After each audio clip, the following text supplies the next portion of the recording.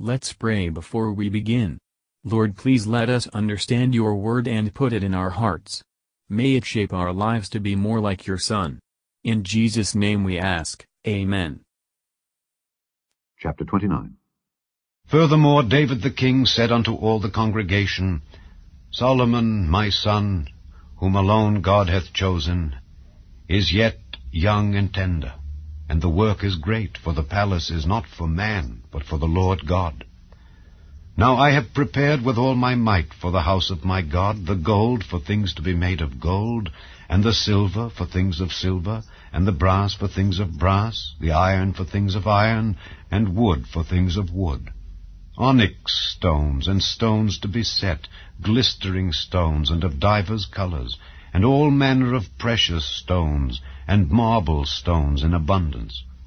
Moreover, because I have set my affection to the house of my God, I have of mine own proper good, of gold and silver, which I have given to the house of my God, over and above all that I have prepared for the holy house.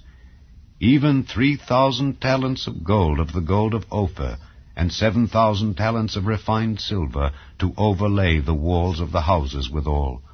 The gold for things of gold, and the silver for things of silver, and for all manner of work to be made by the hands of artificers.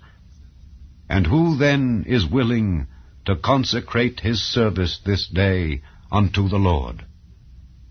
Then the chief of the fathers and princes of the tribes of Israel, and the captains of thousands and of hundreds, with the rulers of the king's work, offered willingly, and gave for the service of the house of God of gold 5,000 talents and 10,000 drams, and of silver 10,000 talents, and of brass 18,000 talents, and 100,000 talents of iron. And they with whom precious stones were found gave them to the treasure of the house of the Lord by the hand of Jehiel the Gershonite. Then the people rejoiced, for that they offered willingly, because with perfect heart they offered willingly to the Lord. And David the king also rejoiced with great joy. Wherefore David blessed the Lord before all the congregation. And David said, Blessed be thou, Lord God of Israel, our Father, forever and ever. Thine, O Lord, is the greatness, and the power, and the glory, and the victory, and the majesty. For all that is in the heaven and in the earth is thine. Thine is the kingdom, O Lord, and thou art exalted as head above all. Both riches and honor come of thee, and thou reignest over all. And in thine hand is power and might, and in thine hand it is to make great, and to give strength unto all. Now therefore, our God, we thank thee, and praise thy glorious name. But who am I, and what is my people, that we should be able to offer so willingly after this sort? For all things come of thee, and of thine own have we given thee. For we are strangers before thee, and sojourners, as were all our fathers. Our days on the earth are as a shadow, and there is none abiding. O Lord our God, all this store that we have prepared to build thee an house for thine holy name cometh of thine hand, and is all thine own. I know also, my God, that thou triest the heart, and hast pleasure in uprightness. As for me, in the uprightness of mine heart I have willingly offered all these things, and now have I seen with joy thy people which are present here to offer willingly unto thee. O Lord God of Abraham, Isaac, and of Israel, our fathers, keep this forever in the imagination of the thoughts of the heart of thy people, and prepare their heart unto thee. And give unto Solomon my son a perfect heart, to keep thy commandments, thy testimonies, and thy statutes, and to do all these things, and to build the palace for the which I have made provision. And David said to all the congregation, Now bless the Lord your God. And all the congregation blessed the Lord God of their fathers, and bowed down their heads, and worshipped the Lord and the king. And they sacrificed sacrifices unto the Lord, and offered burnt offerings unto the Lord on the morrow after that day, even 1,000 bullocks, 1,000 rams, and 1,000 lambs, with their drink offerings, and sacrifices in abundance for all Israel, and did eat and drink before the Lord on that day with great gladness. And they made Solomon the son of David king the second time, and anointed him unto the Lord to be the chief governor, and Zadok to be priest. Then Solomon sat on the throne of the Lord as king instead of David his father, and prospered, and all Israel obeyed him. And all the princes and the mighty men, and all the sons likewise of King David, submitted themselves unto Solomon the king. And the Lord magnified Solomon exceedingly in the sight of all Israel, and bestowed upon him such royal majesty as had not been on any king before him in Israel. Thus David the son of Jesse reigned over all Israel. And the time that he reigned over Israel was 40 years. 7 years reigned he in Hebron, and 33 years reigned he in Jerusalem. And he died in a good old age, full of days, riches, and honor. And Solomon his son reigned in his stead.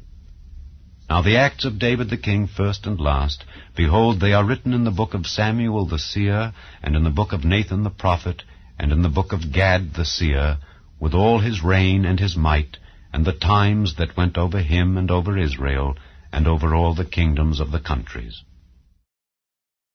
Matthew Henry Commentary on 1 Chronicles chapter 29, verses 1-9. What is done in works of piety and charity should be done willingly, not by constraint, for God loves a cheerful giver. David set a good example. This David offered, not from constraint, or for show, but because he had set his affection to the house of God, and thought he could never do enough towards promoting that good work. Those who would draw others to good, must lead the way themselves. Verses 10-19. We cannot form a right idea of the magnificence of the temple, and the buildings around it, about which such quantities of gold and silver were employed. But the unsearchable riches of Christ exceed the splendor of the temple, infinitely more than that surpassed the meanest cottage on earth.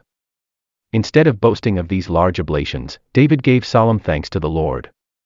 All they gave for the Lord's temple was his own. If they attempted to keep it, death would soon have removed them from it. The only use they could make of it to their real advantage was to consecrate it to the service of him who gave it. Verses 20-25. This great assembly joined with David in adoring God. Whoever is the mouth of the congregation, those only have the benefit who join him, not by bowing down the head, so much as by lifting up the soul. Solomon sat on the throne of the Lord. Solomon's kingdom typified the kingdom of the Messiah, whose throne is the throne of the Lord. Verses 26-30. When we read the second book of Samuel, we could scarcely have expected to behold David appear so illustrious in his closing scene. But his repentance had been as remarkable as his sin, and his conduct during his afflictions, and towards the end of his life, appears to have had a good effect on his subjects. Blessed be God, even the chief of sinners may hope for a glorious departure, when brought to repent and flee for refuge to the Savior's atoning blood.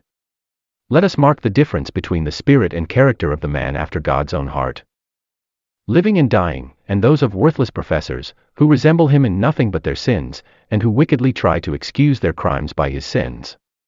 Let us watch and pray, lest we be overcome by temptation, and overtaken by sin, to the dishonor of God, and the wounding of our own consciences. When we feel that we have offended, let us follow David's example of repentance and patience, looking for a glorious resurrection, through our Lord Jesus Christ. Thank you for listening, and if you liked this, please subscribe and consider liking my Facebook page and joining my group Jesus Answers Prayer.